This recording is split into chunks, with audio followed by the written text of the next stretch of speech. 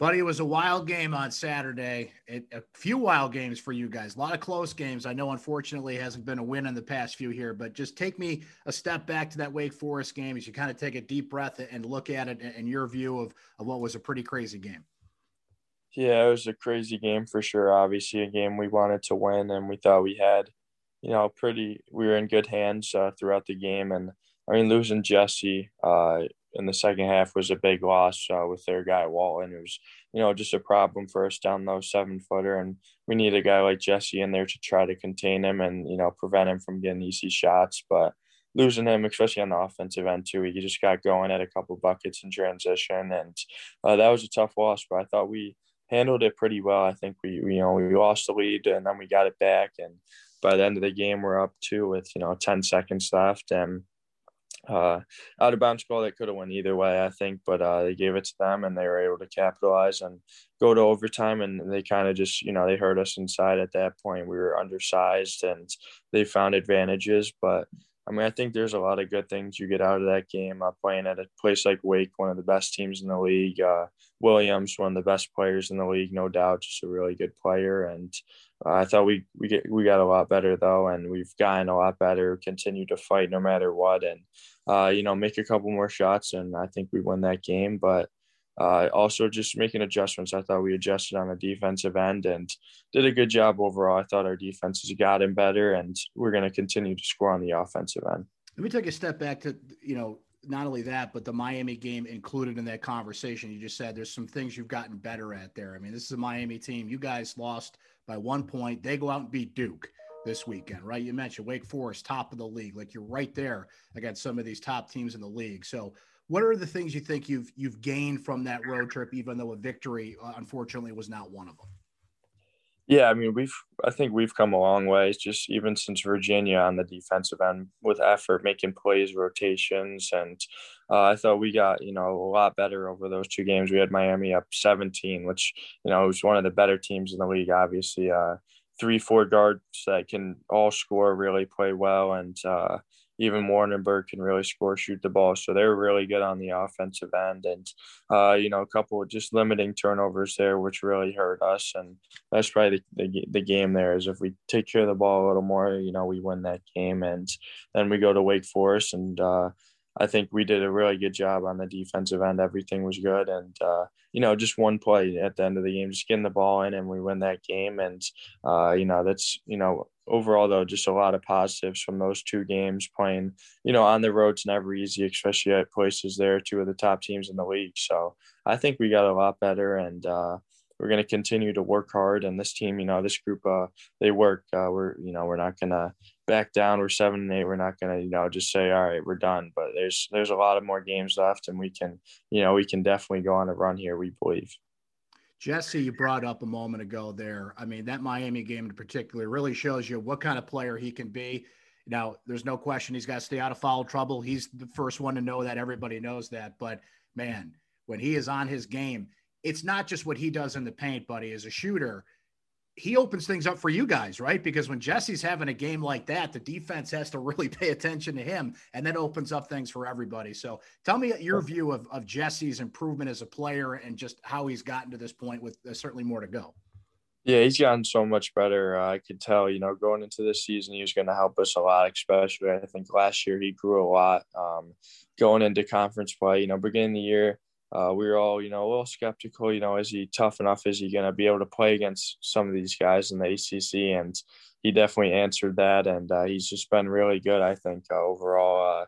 He's improved so much. And he's 7 foot and he's really skilled. He's gotten a lot stronger. He's one of the more skilled bigs I've been around that can, take a move and finish around the rim really tough, up and under, you name it. But he's really improving, and we need him to be, solid down low always. And I think it's been, dangerous just getting him the ball at the free throw line against Miami, coming off a screen, getting a double, giving it to him, and then him make a play. He's a smart player too. He can pass it out if we need him to, but if no one's going to pick him up, he can just, he can drive to the rim, finish around guys, through guys. So he's been great. He's learning too. He wants to get better. He wants to help us win, and he's a great teammate. So you love having him. You love seeing him grow and get better. And I think this is just the beginning for him.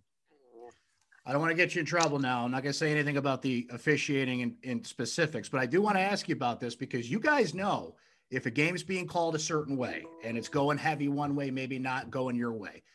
Do you make any adjustments there? Is that talked about in the huddle? Like, look, we're not getting these calls, so we've got to do X, Y, and Z, or is it just something you can't control and you try and play through?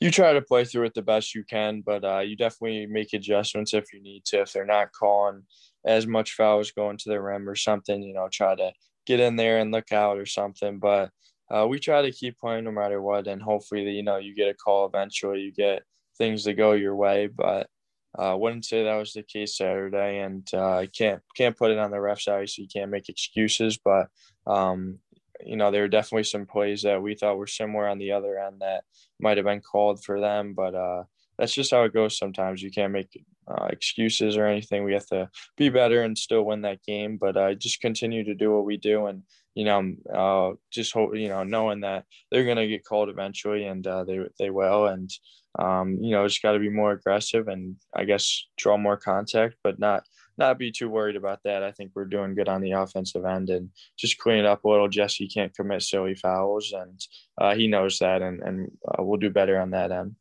You get 3 straight at home, starting tomorrow night against Pittsburgh. And as you guys get back at home and prepare for this Panthers team, what's the early read on them and what you have to do, not only to beat them this time around, you're going to see them a couple of times here soon in the schedule. So a familiar opponent on the way.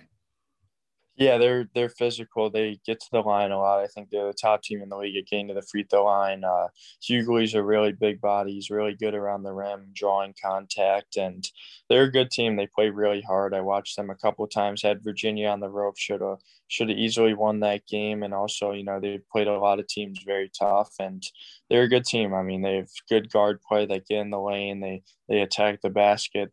So they play really hard. They're gonna not give you anything easy on the defensive end. And Coach Capel's a really good coach, and he always has his guys ready for us. So it's going to be a battle, and we're going to need to be ready. And it'll be good to be back in our place and have fans there.